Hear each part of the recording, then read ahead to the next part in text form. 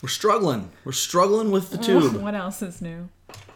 We're live here. We're live here. We're live here.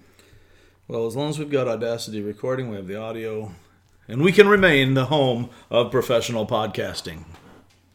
Or something. Something like that. That's what we should get a t-shirt, the home of professional podcasting, and in the back it says or something. How are you? I am just dandy, especially if the signal will keep up and we can make sure our YouTube stays live. Our YouTubes. Yes. How are you? I'm okay. I like the weather today. You have been struggling with some internet posting issues and stuff. I have. I apologize to anybody Technology's driving you crazy. Who's gotten used to the pastoral prayers every day. I've been trying to post them, but they don't want to go. So we'll figure it out because Rich is putting in the time to do those. So there are things that you control and things that you do not. And I have learned that the hard way. There are so many things that we do not. But one thing we always do control, our attitude. We get to choose humility or pride. That's true. Doesn't always seem like you do. Which draws us back to Acts chapter 12. How are you going to act? I see what you did there. Yeah, so... Doesn't always seem that way because it's easy to let your feelings drive and then you feel like you have no control over how you act. Absolutely. And I think that's one of the problems that we run into. That's probably not what we're talking about today. I just wanted to bring that up. Probably not. But with modern Christians in general, I think we run into that issue of letting our feelings drive. Mm-hmm. And so we've been told... I have never. We've been told for so long about these feelings, and I think that it kills marriages. We think that love is about feeling these affections and feeling loves. And I shouldn't even say affection because that's a different dynamic even than the feelings, than the emotions of it. I can have an affection for my wife when I'm not feeling in love. I still value her and cherish her. She might really tick me off in that particular moment. More often it's the other direction. But the reality is when we look at how life works, when we focus on our feelings, we become to a large extent detached from what is an ontological reality, an objective external truth. And so that's why it's so important for us as Christians. As Christ followers, we recognize that we're not talking about... It's funny, I was just actually thinking about this morning during my devotions. We're not talking about religion, a set of actions and beliefs that we adhere to. There's reason beyond that. And we have, over the years, separated reason and religion a lot of the time. So there's a reason that goes beyond religion, a rational thought, a logical thought.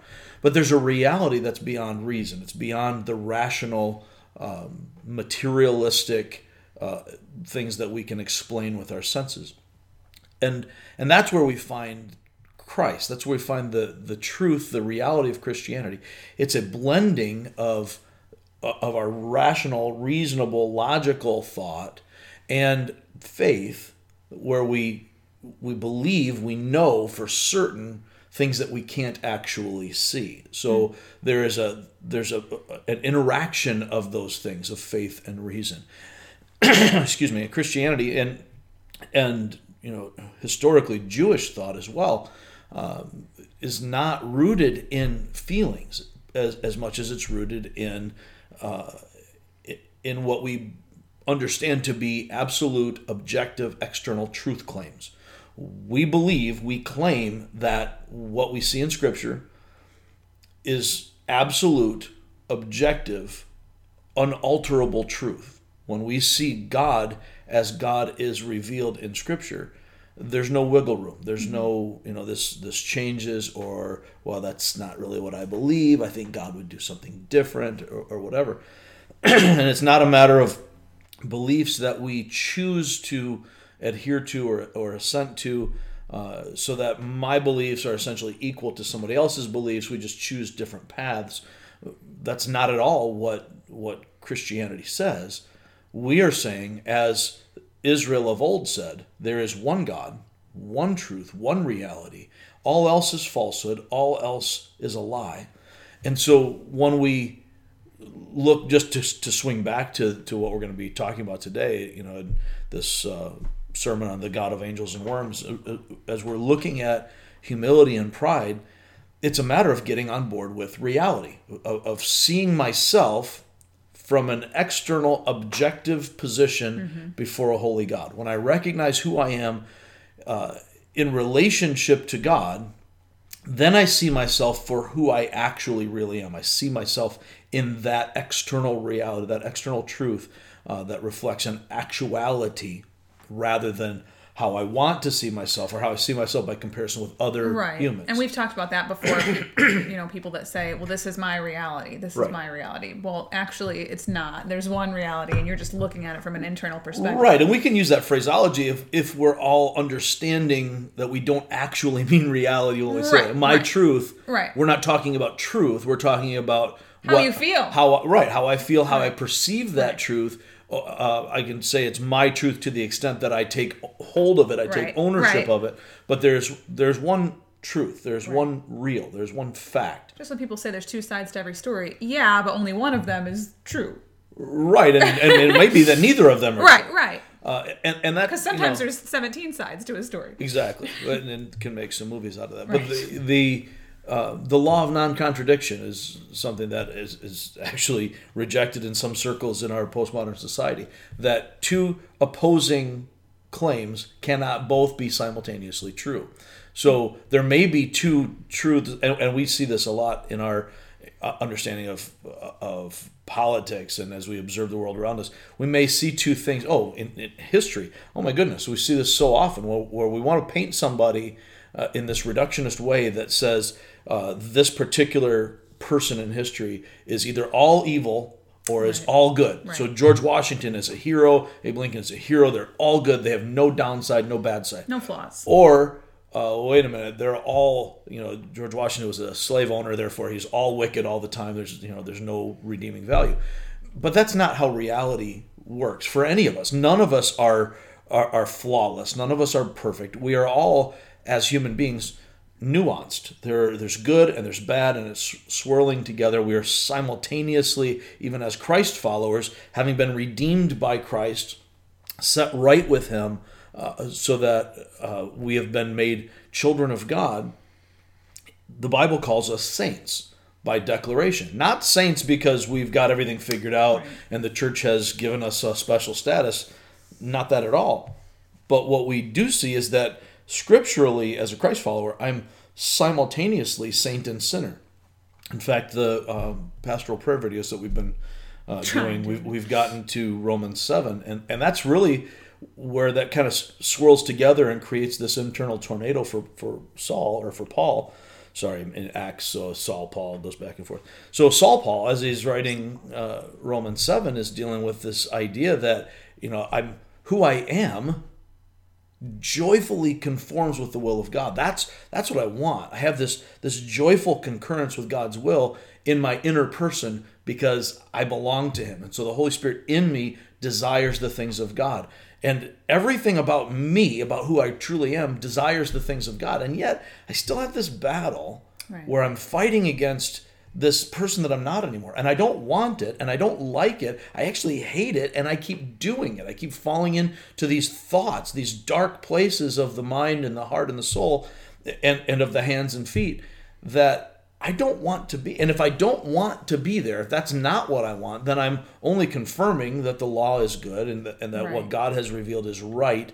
And it's also a testimony that if I'm struggling with that, if I don't want it, it's a testimony that the Spirit is working inside of me, because unregenerate people don't do that. The sinful heart is hostile to God. So the mind controlled by my flesh does what it desires to do, and until something tells me, whoa, you don't get to do what you want to do, there is a right, until I get to that place, then I'm not even thinking about that. Right. And until my heart and go back to a word we used earlier, affections change so that I desire the things of God rather than the things of human nature, of natural flesh, until that desire, that affection changes, which only changes when God reaches in and changes it for me, then I don't care. I can see it, I can know it, it doesn't bother me, because I am essentially, for all intents and purposes, God which brings us back to where we were in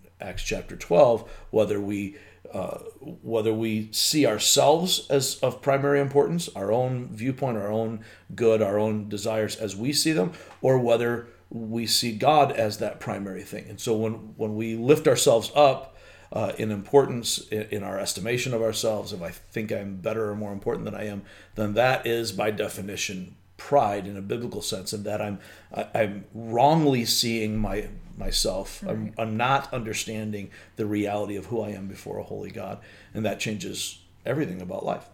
Couldn't it be argued? I'm just gonna stir the pot here. Couldn't it be argued that it's good because podcasts get boring if we really agree. Right, on we got 30 minutes. We here, got to do folks. some stirring of pots. I have to make baked beans later, so that's I'm Ain't gonna. nothing wrong with that. Stirring lots of pots. Couldn't it be argued that someone could just say, well, that's just you're in your humanness. You have a conscience, and you know not Sure. to do bad things because let your conscience be your guide. People who aren't Christ followers, most of them probably aren't going to think it's okay to go murder someone. Right. And so couldn't somebody say, well, that's just my human nature. I just think I know right and wrong. Sure. The biblical worldview would say that that's less your human nature than it is the divine nature in you, that you're created in the image of God. And so that conscience is God's general grace to everyone, that he's put himself into each one of us when we were conceived, so that we have the ability to judge right and wrong. The problem becomes, and this is what Paul recognizes, is not that I don't know the difference, Right. it's that I'm powerless to actually do anything about it. I see what's wrong, and I don't want to do that wrong, and I do it anyway. Whereas in my flesh, I see that wrong, and I want to do that wrong. I might not have anything pulling me against it. We can pretty much universally agree that murder is bad, right? I mean, I don't know of anybody that says, other than in specific situations where we explain it away. That's why people get so upset if you call abortion murder, because we know instinctively that murder is wrong. We want to deny that abortion is actually that, but it is. There's no way around that.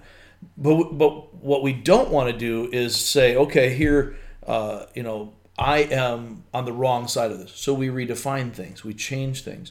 What ends up happening is, while we all know that murder is wrong, murder still happens. Mm-hmm. We still do that, right?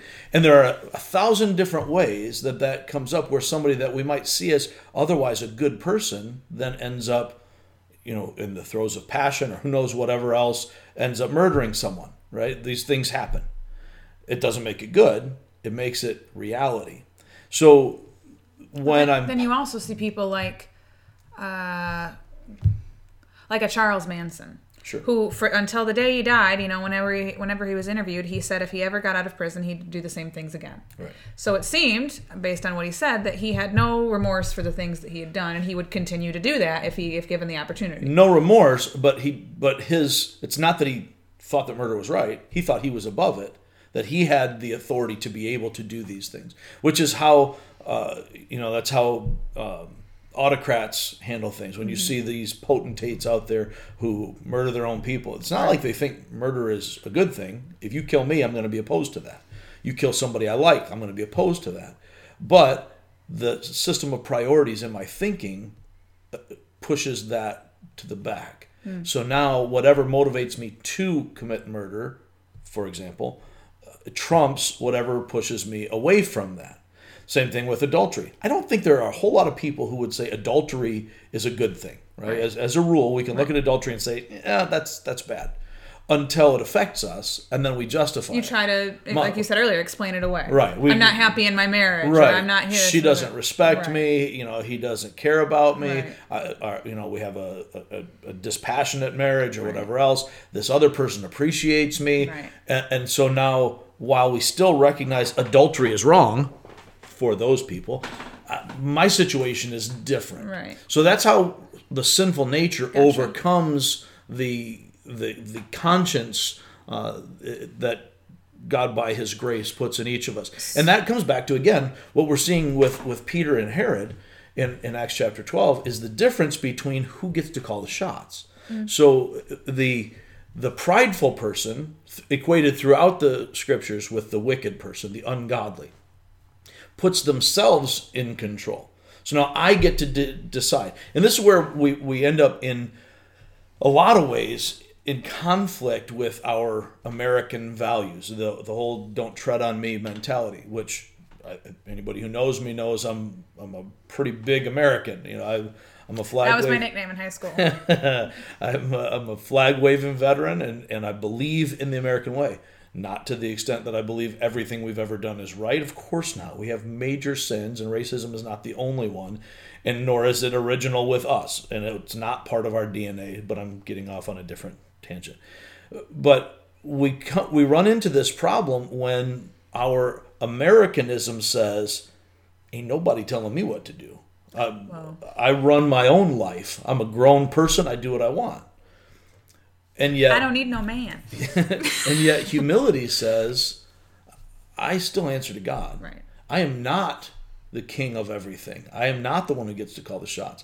And on top of that, if you're serious about following God, if you're serious about submitting to his authority, he says repeatedly in Scripture, we've seen it a lot in Romans 13, we see it in 1 Peter, like chapters 2 through 5, that we're called to submit to authority, even ungodly authority, even wicked authority. How do we do that? Well, we can only do that when we are doing it as if we're submitting to God and not to human authorities. So that doesn't fit well with the American, libertarian mentality of I get to do whatever. Because that goes from a small scale to a large scale. Right. I mean, if we're going to talk about today, a lot of people aren't happy with the governor of Michigan, right? Or the president of the United States, or whoever. But I'm else. saying, even from a small scale, she has authority over our state. Right. The laws in our state. So I might not agree with everything. I might not be thrilled about everything. Right. But I'm not. And there's a lot of I'm trying not to say gray area, but I don't have a better way right now of saying it. There can be a lot of gray area, a lot of variance in working out how do we apply that, because human authorities are by nature human, right? They're inconsistent, they're imperfect, and so there are going to be a lot of times, and I think we're seeing this right now with some of the executive orders and restrictions related to COVID-19 in our state, in Michigan. And I think probably across the board, because anywhere you have human authorities, you can have this, where some of the things are self-contradictory. So to comply with this area, this other area either is in contrast with that, in conflict with that, or it is nonsensical. And so that happens with all sorts of things. We have so many laws on the books, you can't really follow them all. In fact, a number of years ago, I had a friend I went to high school with who happens to be a state building inspector. He's kind of a big honcho guy. And he came in just as a favor, not officially, but just looked through our building to see what we needed to do. This is in our previous location to get our full occupancy, to get everything where we needed it to be. And so he came through and gave us this list because the code book's like $300 and it's this massive book. And our building, we had two different building inspectors. It had changed personnel at some point along the way. And they were telling us different things. Well, my friend Ted came in and he gives us another whole list. I'm like, Ted, what exactly matters here? Because what you're saying doesn't match what he's saying, which doesn't match what the first guy said. Right. And he said, realistically, I'm telling you what I see. Everybody who looks at it is going to give you what's most important to them. But the law, the code, is too big for anybody to be able to inspect every part of it, to see every part of it. You're just not going to be able to do that. And same thing in compliance. You're going to have a hard time being able to find all of the details, even as a professional. So this is what I do. This is what I do all the time, every day. And I can tell you, I can go into almost any building in the state right now and find noncompliance, if that's what you're looking for. And we run into that kind of an issue anytime we're looking to submit to earthly authority, which we need to do, want to do. That's how we honor God. We do this out of reverence for Christ. But it's always going to be a give and take, an imperfect thing. It's and tensions. We've been wrestling with this as churches, for example, when we know that we're called to gather together. And yet in this season of the pandemic, we have been, I'll use the word restricted from that. For love of neighbor, for the general benefit of all. And now it's been going on for a while. Well, we're starting to figure out some more things about the coronavirus. We don't really understand it fully. We still don't. The science keeps shifting as we observe things. Because we just don't know. We're still trying to find things out, which is why we need to all give our governing authorities a little bit of a pass. Their job is harder than yours. Right. You know, it's easy for us to sit out here and take pot shots and say, well, the governor should have done this or the president should have done that. Yeah, they're sitting in the seat. You're not. It's super easy for me to sit back on Monday morning and say, boy, coach made the wrong call in that play. Right. You know, that's not that hard. When you're actually the person in the arena, as Teddy Roosevelt described it, that's where the glory is. That's where the hard part is. That's where the difficulty, the pain, the suffering, and all the joy, that it happens when you're actually in it. Anyway, I'm taking rabbit trails here, and I don't mean to do that.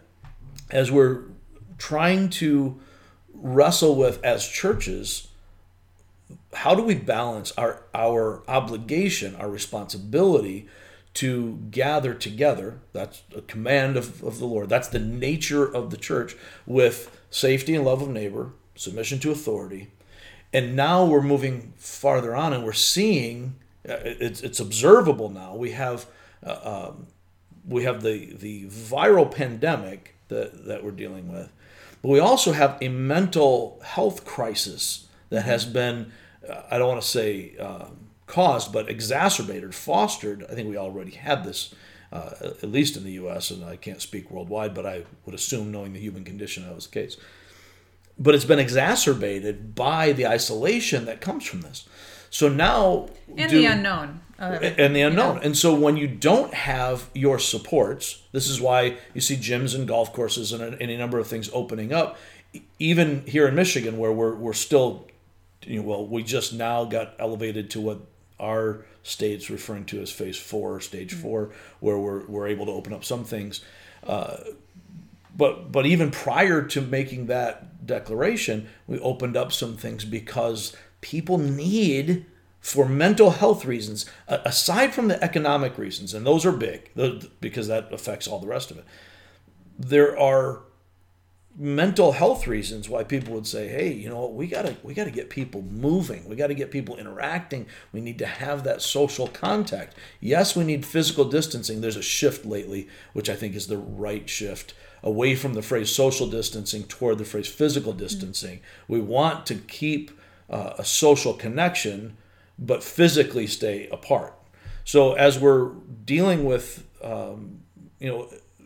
with just the progress of time, the sure, certain mental health crisis, and we see this in the church as a spiritual health crisis. This is much bigger. We have eternity at stake. This is a big deal. But as we see that for sure impacting people, as opposed to the possibility of catching this virus, which is physically deadly, but not eternally deadly, then you have a conundrum. You have to start wrestling with, how do we play this stuff out? Always with the idea that I need to not think I have all the answers. Wisdom does not begin and end with me. So the Christian principle of submission to one another out of reverence for Christ, from Ephesians 5:21, is a succinct statement of that, but it's throughout the Bible. To be able to recognize God is in heaven, He has appointed those in authority over me, and I need to not be silent, not be foolish or blind, but I need to submit to their authority in humility as if submitting to Christ. I need to wrestle with, how do I play this out? And remember that ultimately I have to surrender to the Lord first and foremost. So that's the authority that matters most. And I got to wrestle that stuff out. If I put myself on the throne, and I think we talked about this, I don't know if it was a previous podcast, I know you and I had talked about it, and I've talked about it with some others. If we just pick and choose, we decide, well, this law is a stupid law. I don't have to comply with a stupid law. well, then we're not any better than rioters or anarchists, other than by degree. So I'm not burning buildings, I'm not looting, but I'm still deciding I don't really have to submit to authority if I don't feel like it. If it doesn't make sense to me, then it becomes anarchy again. I put myself on the throne. That was the problem in the book of Judges. Everyone was doing what they considered right in their own eyes. My conscience guides me, my own beliefs, my own set of values, without an external standard. They were ignoring the law of God. They were ignoring the judges that God had put over the people. And so now, today, we face those same issues. We always have. It's never really changed. Is my will, my priority, my value is going to be more important than the standard that God has given, the objective external standard that's out there?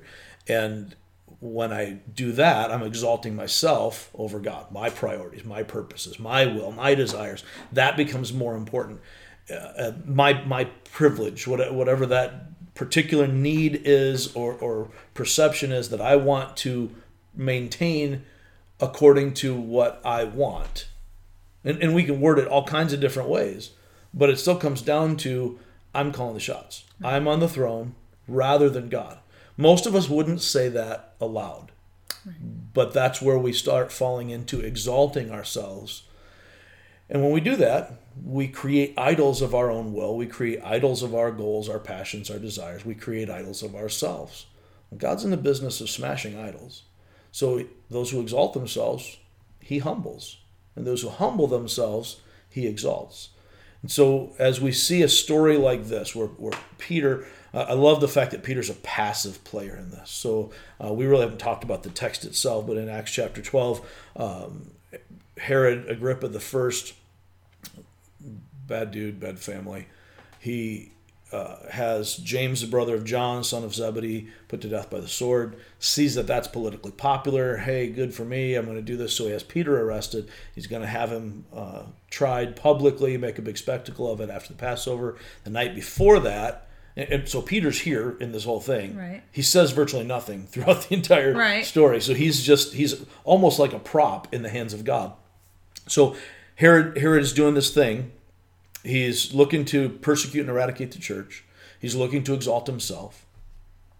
God sends an angel who shows up, fills the jail cell with light, takes Peter out, doors opening in front of them on their own, right past the four guards that are watching. So there's a whole thing going on here. Peter doesn't even get it. He thinks he's having a dream, right? So he gets out. Whoa, wait a minute. Oh, I can't even believe it. Look what God did. So then he immediately has the driving urge. That's like his only line in the entire play, right? So he has this driving urge to get with God's people. He goes to Mary's house where the disciples are gathering and praying for him. They don't even believe it. They're like, nah, can't be. So you'd think they'd learn by now. Right. So you'd think we would too. Right. He shows up. Finally, after banging on the door, finally gets in. Hey guys. And says, tell James, the brother of Jesus, who's now a leader in Jerusalem, one of the leaders of the church, tell him and the brothers what's going on. I'm out. And he goes to another place to do different work. Herod, kind of shifting the scene a little bit, Herod is being pursued now by the people of Tyre and Sidon because there's a tension between them, and he's been unhappy with them. They need they need Galilee's food source, their supplies and stuff. So they're trying to appease Herod. He goes to speak with them, and they are like, "Oh, Herod, this is not a man but a god," and he's digging that, right? So he accepts that praise, and God says, "That's not going to happen. No. Not in my house." And then strikes him down. But he doesn't just strike him down with some glorious angel as if it's a battle between two great warriors. Right. He strikes him down, and over the course of like 5 days of misery and excruciating pain, he's eaten by worms from the inside out. Yeah, that's nasty. What a humiliating way to die. So he's stripped of all dignity. He is, by this lowest life form, he is overcome. It is the hand of the Lord. God is the doer of the doing, and it's worms. Like, dude, what a picture of the hideousness of our pride. And so God brings him low. And that's when we see a story like this, it's a reminder that whenever we do anything, we might think we have the authority to do it. We might think that we're justified. We come up with all sorts of human logic that says why this is okay. And we can dismiss God all we want, but he still has the final answer. And so one way or another, we will be humbled. And if we will humble ourselves instead of exalting ourselves, then that bringing us down, if I put myself way up high and God brings me down, it comes with a big slam. That'll sound good on the podcast. I'm hoping so. If I am, put myself on this lower rung on the ladder, then when God brings me down, they can't hear that as well on the podcast. When God brings me down, it's a softer landing. And we need to recognize that importance in our lives. So those who give glory to God find freedom. Those who take glory for themselves find judgment. We will end there. As always, if you guys have any questions or comments, feel free to get a hold of us. Send us a Facebook message. Email us at somethingreal@reallifeonline.org. I guess that's it. I have no more plugs to plug. So we will leave it there, and we'll catch you next time. Thanks for listening.